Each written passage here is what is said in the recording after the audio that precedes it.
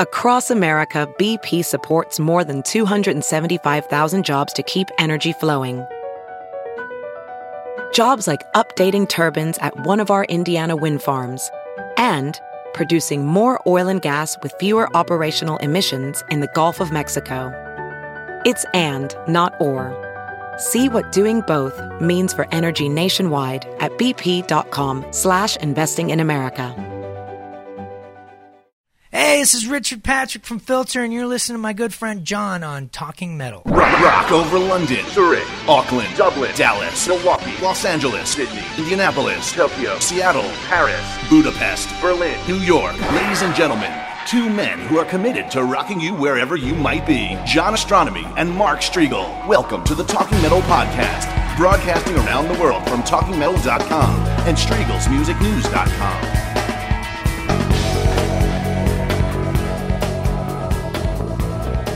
Hey, it's John Astronomy. Welcome to another edition of Talking Metal.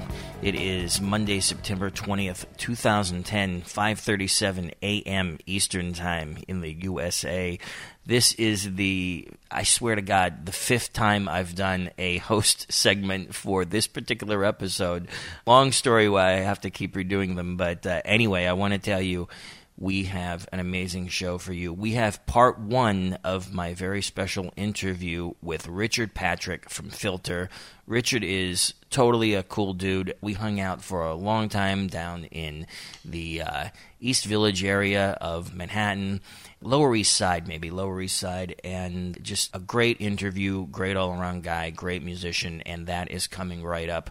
We're going to feature part two of the interview later in the week. Filter has a brand new record out called The Trouble with Angels, and you're going to hear all about that in the interview. I want to send a congratulatory note out to the entire Striegel family on the birth of their brand new baby boy. And Mark is taking some well-deserved time off for this month, and we will be both back strong in October, which is really only about 10 days away. So we had an amazing 5-year anniversary Talking Metal Live episode like a few weeks back, and if you were lucky enough to hear it, listen live, you would have heard a great interview with Frankie Banali from Quiet Riot. You would have heard a great interview with Todd Youth, currently with Jesse Malin and Ace Frehley. He's played with a ton of great bands. And unfortunately, the studio had a hard drive meltdown and lost the entire show. So we've been working on trying to recover the files. Jay Bones, the great Jay Bones, who does the video for a lot of the new Talking Metal stuff, unfortunately was unable to recover that, and that was after the people at the studio tried to recover it, and it was really no one's fault, but it was kind of a drag because we had a ton of stuff that we were planning to play for you guys during the month of September. So what we're going to have to do is try to re-interview these guys and have a second 5-year anniversary celebration, which maybe we'll do in early October. So anyway, guys, that is that. Since I am sitting in front of the computer and it is 5:40 a.m., I will read you the latest Blabbermouth headlines. Fozzy, Australian tour announced. These guys are going to be going to Australia. Let's see when. December 2, December 3, and December 5th. They're going to be in Melbourne, Sydney, and Brisbane, Australia. And the tickets go on sale this Friday, September 24th. So if you are a Fozzy fan, which is the group that features WWE wrestler superstar Chris Jericho and Stuck Mojo mastermind Rich the Duke Ward, definitely get your tickets. And I'm just going to blow through some of the headlines. Metallica's Hetfield, he says, any band out there would rather fly in a charter jet than sit on the bus. So some people might have been coming down on the band because they fly around in jets instead of go around in tour buses.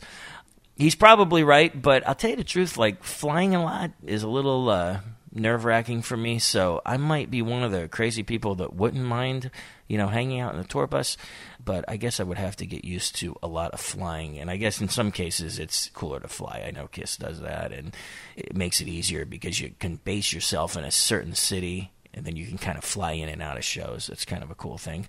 Some more headlines. Megadeth Endgame Guitar Tab book available. So if you're a Megadeth fan, go buy that Guitar Tab book if you're a guitarist and you like to read tablature.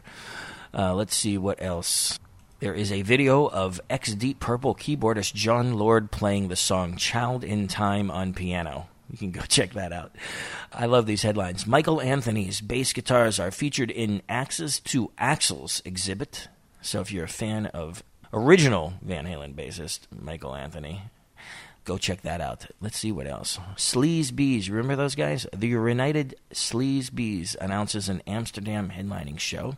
Check that out. Megadeth's Ellefson and Drover interviewed by MTV Greece. There's video available. Ted Nugent's interviewed on the Laser 103.3 audio available. And here's something really cool. Philip Anselmo, he says, if Dimebag was alive, we would have buried the hatchet a long time ago. And I bet that is true, guys. I'm really sick, as everyone in the metal community is, about all this stuff, and I just wish that none of this ever happened. And you know what's sad is that because it happened and because there was some bad blood between certain people, you really never know, but I would like to think that they would have buried the hatchet. It's just such a tragedy all around. So anyway, let's end the news on that note and get right back into the podcast. And I want to start out by playing a sound sample from a track from Filter's The Trouble with Angels. This one is called The Inevitable Relapse. It's great. It really has a similar vibe of the stuff that you would hear on like old Filter stuff like Short Bus, and that's really what they were going for when they were recording this record, and you'll hear that in the interview. We just had a blast. I can't believe it was close to an hour interview, and so we're going to do, the first half of it today, and then we're going to come back to you later in the week with the rest of the interview. So let's get into a little sound sample of The Inevitable Relapse by Filter, part one of my interview with Richard Patrick. And then we'll close it out with a tune, and then we'll be right back in a few days. So stay tuned to TalkingMetal.com and iTunes for part two of a very special podcast with Richard Patrick from Filter. When I wake up, I can't stay up. There's no time for hope. Mr. Hung Up, Mr. Torn Up, looking for the phone. I'll give you something that you're waiting to say. I'll give you something that would set you free.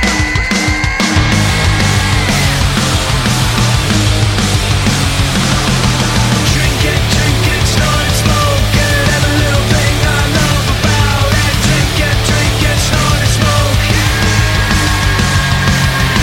Drink it, snort it, smoke it. Every little thing I love about it. Drink it, snort it, smoke it.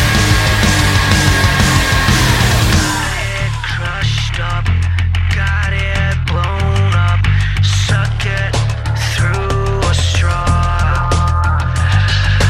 Love is murder, love is further down the hole.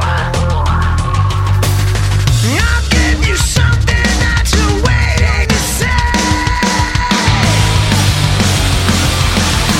I'll give you something that would set you free.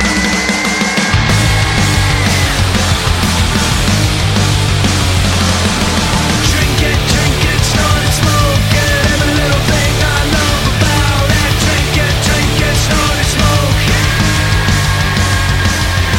Drink it, snort it, smoke it. Every little thing I love about it. Drink it, snort it, smoke it. Hey, it's John. Welcome to another edition of Talking Metal. I am here with my very special guest, Richard Patrick from Filter. Richard, how are you doing today? I'm doing great. Thanks for having me. Yeah, well, thanks for taking the time out. Now, you have a brand new record, The Trouble with Angels, and Bob Merlette talked to you and said, we want to capture the attitude that you had right before Filter got signed, and tell me how that felt and if that's true.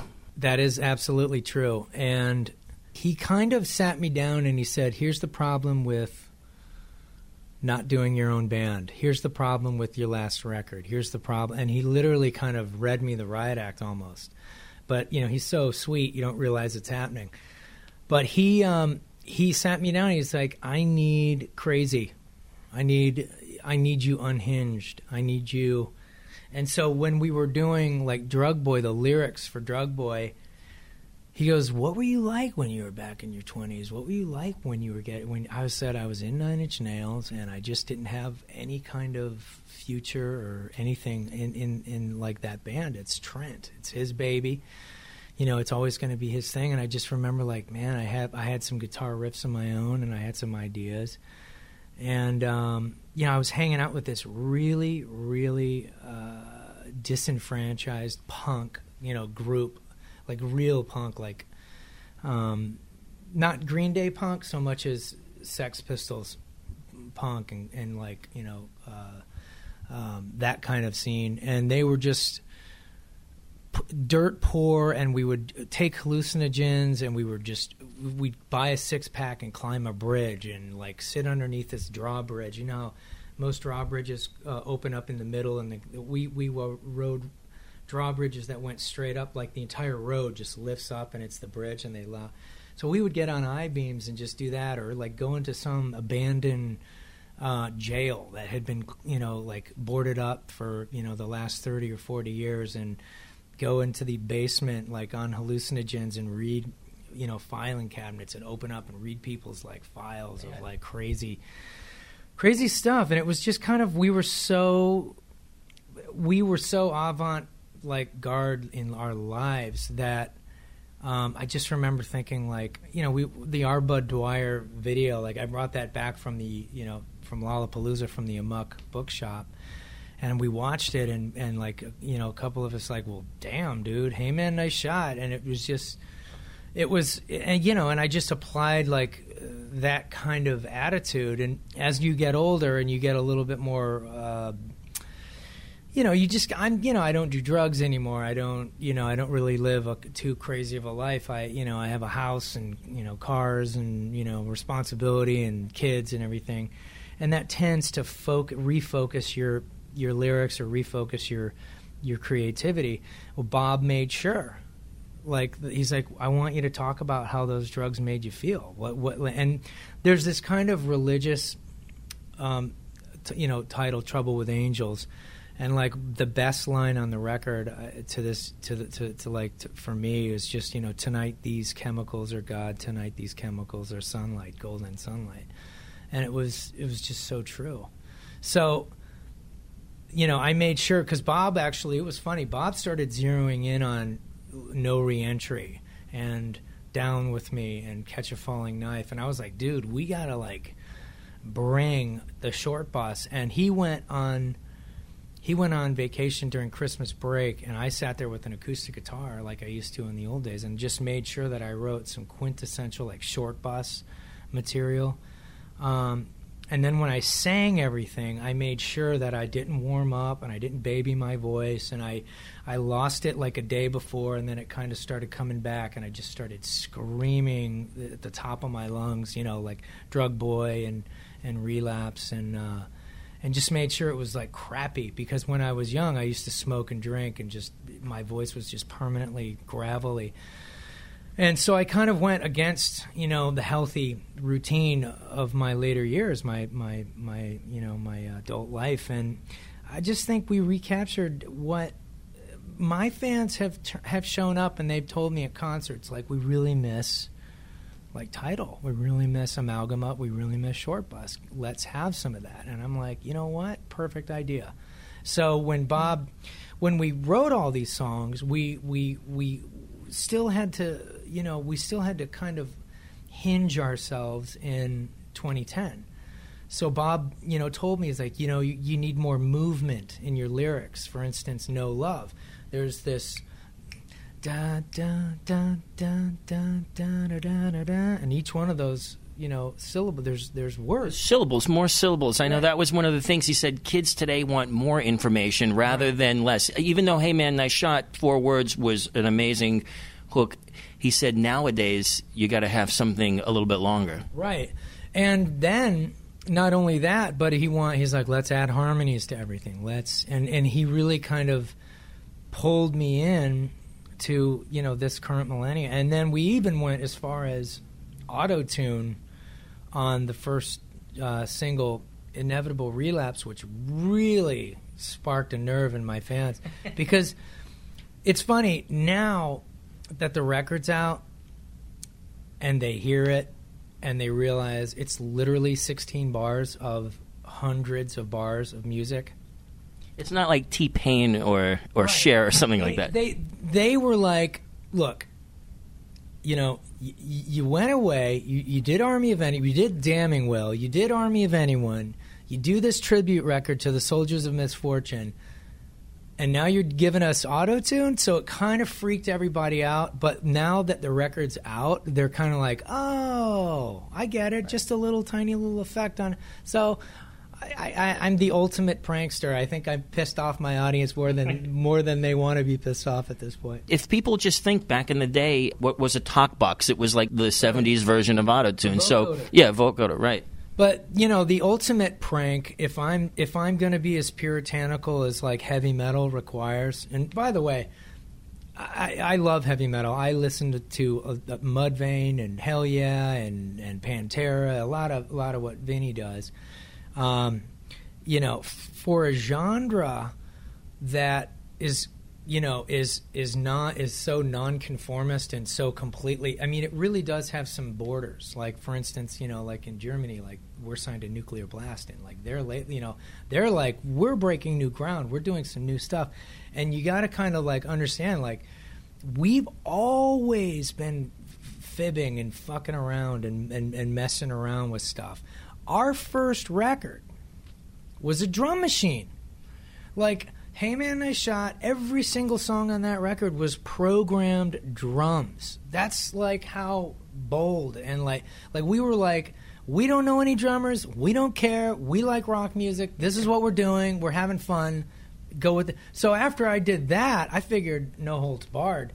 So it's kind of interesting that like everyone has had such a massive puritanical, like, you know, you can't go there. Maintain your borders. That's only for hip-hop. That's only for R&B. And already the new kids, there's a bunch of Attack. There's a whole bunch of new bands that are like, that's their shtick, is the auto-tune.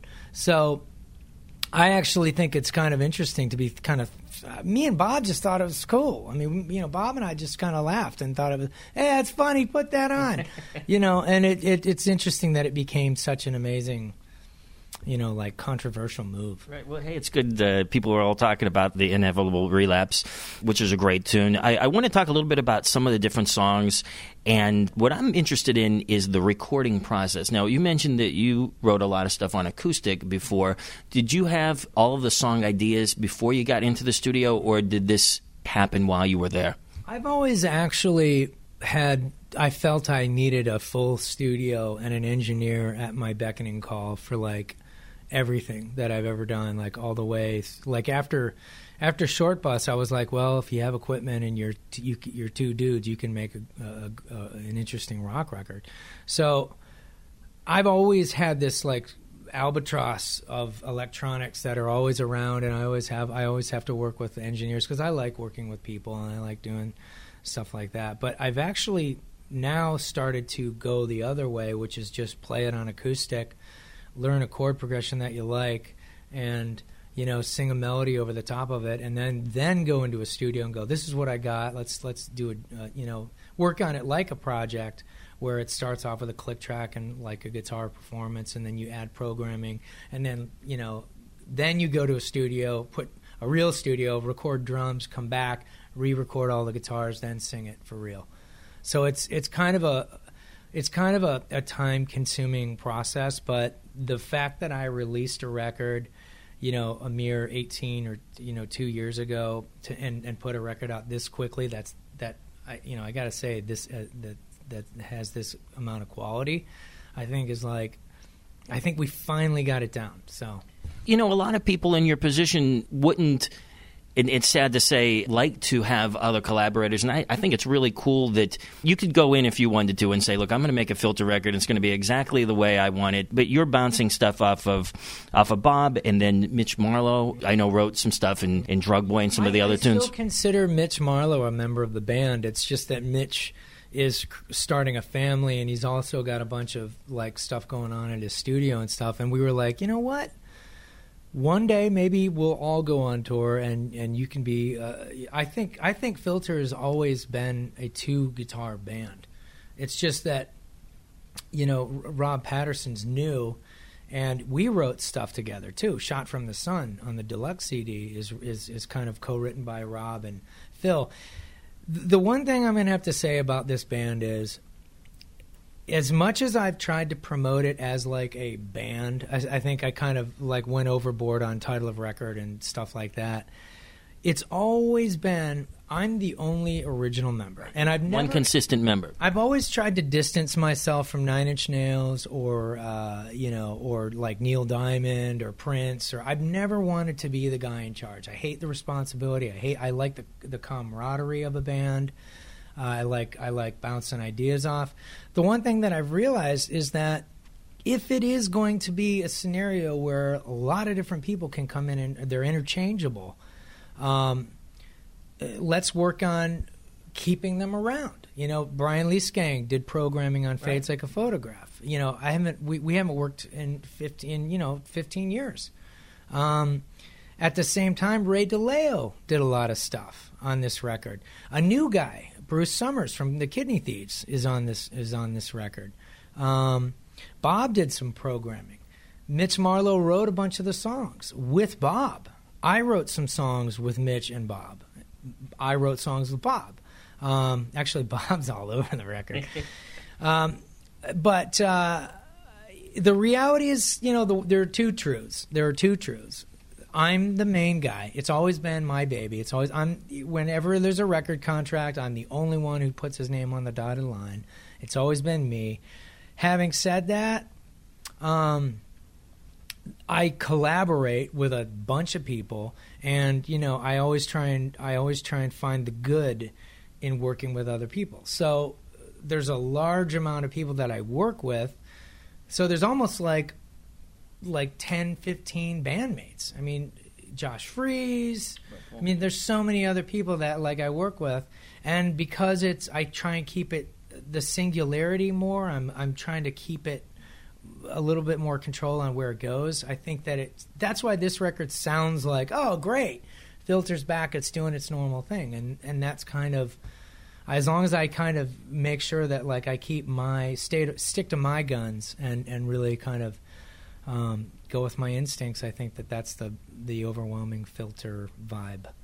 You mentioned that you try to get your head in the same place it was when you weren't sober, and you showed me your tattoo. You've been sober now for how many years now? 7 years, going on 8 in September. Congratulations. A lot of musicians that I've been hanging around with have been sober, and things have changed from when it was cool to go out and, get a little crazy. Well, the drugs are still there. They're out there. I mean, there's a lot of young bands that keep it alive, keep the drug ritual alive. But in all honesty, in our...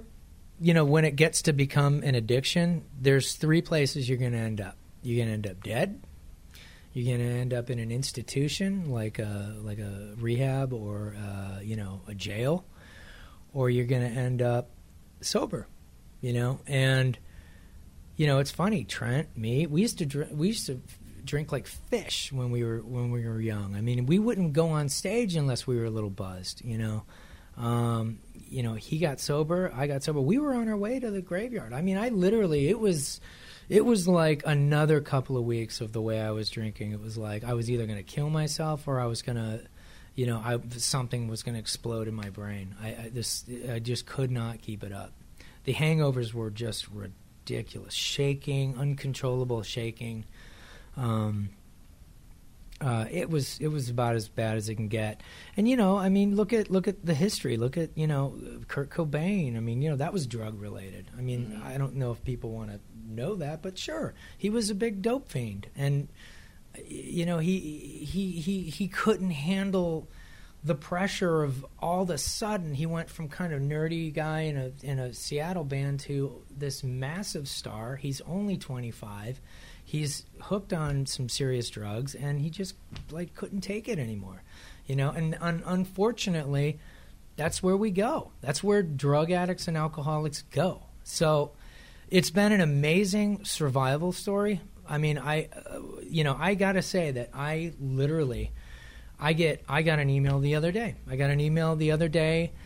That said, I've been waiting to kick painkillers, and I knew that I was going to need strength, and I needed a new soundtrack, so I waited until the release date of the Filter record, because Richard Patrick did it. He's my inspiration. I want to hear his music to keep me inspired, which totally blows me away. I've never been more humbled in my life getting that kind of mail. The other, and that's why I'm publicly recovering alcoholic. That's why I've decided to be public, because of that reason right there.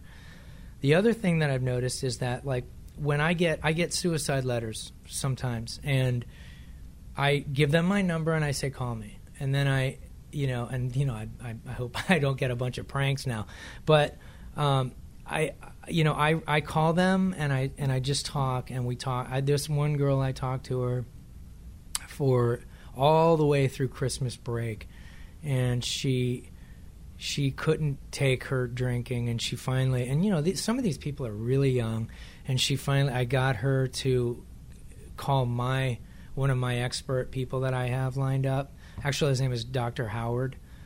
He's the owner of Promises, or not Promises, Wonderland in L.A. And he's actually the guy that got me sober. And is it okay? Yeah. He got me sober, and so I turned her over to him, and boom, she's been sober for like 3 years now. And it's insane, because she was literally like, I'm going to jump.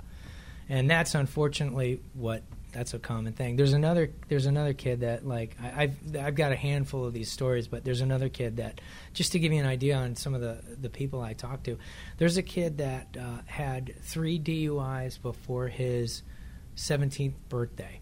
And he said, I know you got sober. How did you do it? What did you do? And I said, I went to this place. I went to meetings. I did what they told me, and I accepted the fact that I'm an alcoholic. And I gave him my number, and I said, you can call me anytime you want. And he would text. He's this big, like, texter. And it turns out that this kid has 190 IQ, wow. And he scholastically is so gifted that the state that he lives in funded his entire scholastic, full scholastic scholarship of the school of his choice, and he is now getting like the highest of the highest grades that you can get, and he's like, in his class, he's like in the top 5. Wow. And it's literally, see, that's the amazing thing about mental illness or alcohol or drug dependency. It's awesome people. Most of the time, some of the time, it's like incredible people that have born with the predisposition of, I like beer beyond you. I like beer. I'm going to sit by myself. This kid used to sit by himself and drink a vat of vodka before he was even 15, 16. He snuck it in and somehow did this. And he's big, so he hit it somehow. But that's why I'm so publicly, recovering alcoholic. Well, congratulations not only for your recovery, but for the assistance that you gave to a lot of people. I mean, you saved people's lives, and not everybody would do that. The program, and I think being honest with it and accepting it, because there's so many years where you don't accept it. You're like, I'm not. I literally would thumb my nose at sobriety. I would thumb it and just be like, what a bunch of quitters and pussies. I literally I was such a bad drunk. So bad. But it was the program that gave me so much knowledge on how to, and it's the support group of that program, and I guess the public kind of fight that has helped me lead people to their recovery, because at the end of the day, it's literally, we have to save our own lives. There's no one that's going to do it for us. You also, in saying that, I think answered the original question that I had. You can reflect back on that, but it's not going to bring you back to wanting to do something like that. When I walked in, I was done. I mean, I walked in and I took a look around, and I just kind of told myself, I was like, this is it. Take a good look around, because this is the last fucking time you're going to do this. And I now go to rehabs as like a speaker. I go to help people that I know that are, that's the thing. Some of your friends end up in there, and you got to go and so. But I was done. I had done the research. I discovered beyond a shadow of a doubt that if I drank a sip of booze, I am one sip away from my disease, and I approach it like it's taking arsenic or anything like that. If I taste it in a dessert or something, I'll be like, fuck that, I can't, because desserts can set us off because the alcohol's not cooked. Right. So I'm like literally like I was like so anal, and now I've just grown into that.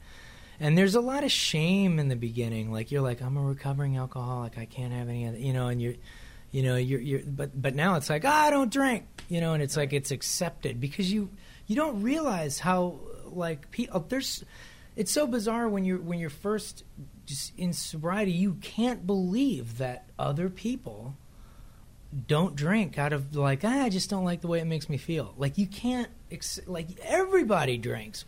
Everybody drinks like this. Everybody goes to fraternities or whatever and the college bar and gets wasted. Like, not really. There's a huge amount of people that are just like, yeah, wine makes me dizzy. I don't like it. It makes me feel, so it's bizarre.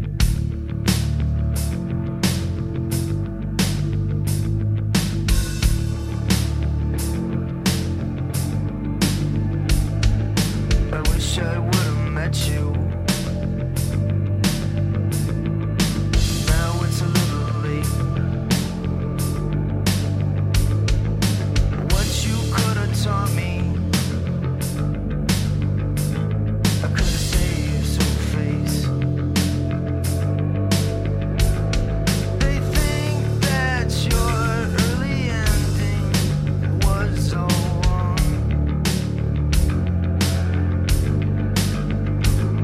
For the most part, they're right, but look how they all got strong.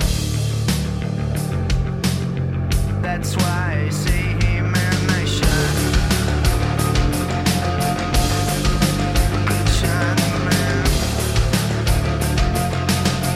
That's why I say, hey man, nice shot. Good shot, man.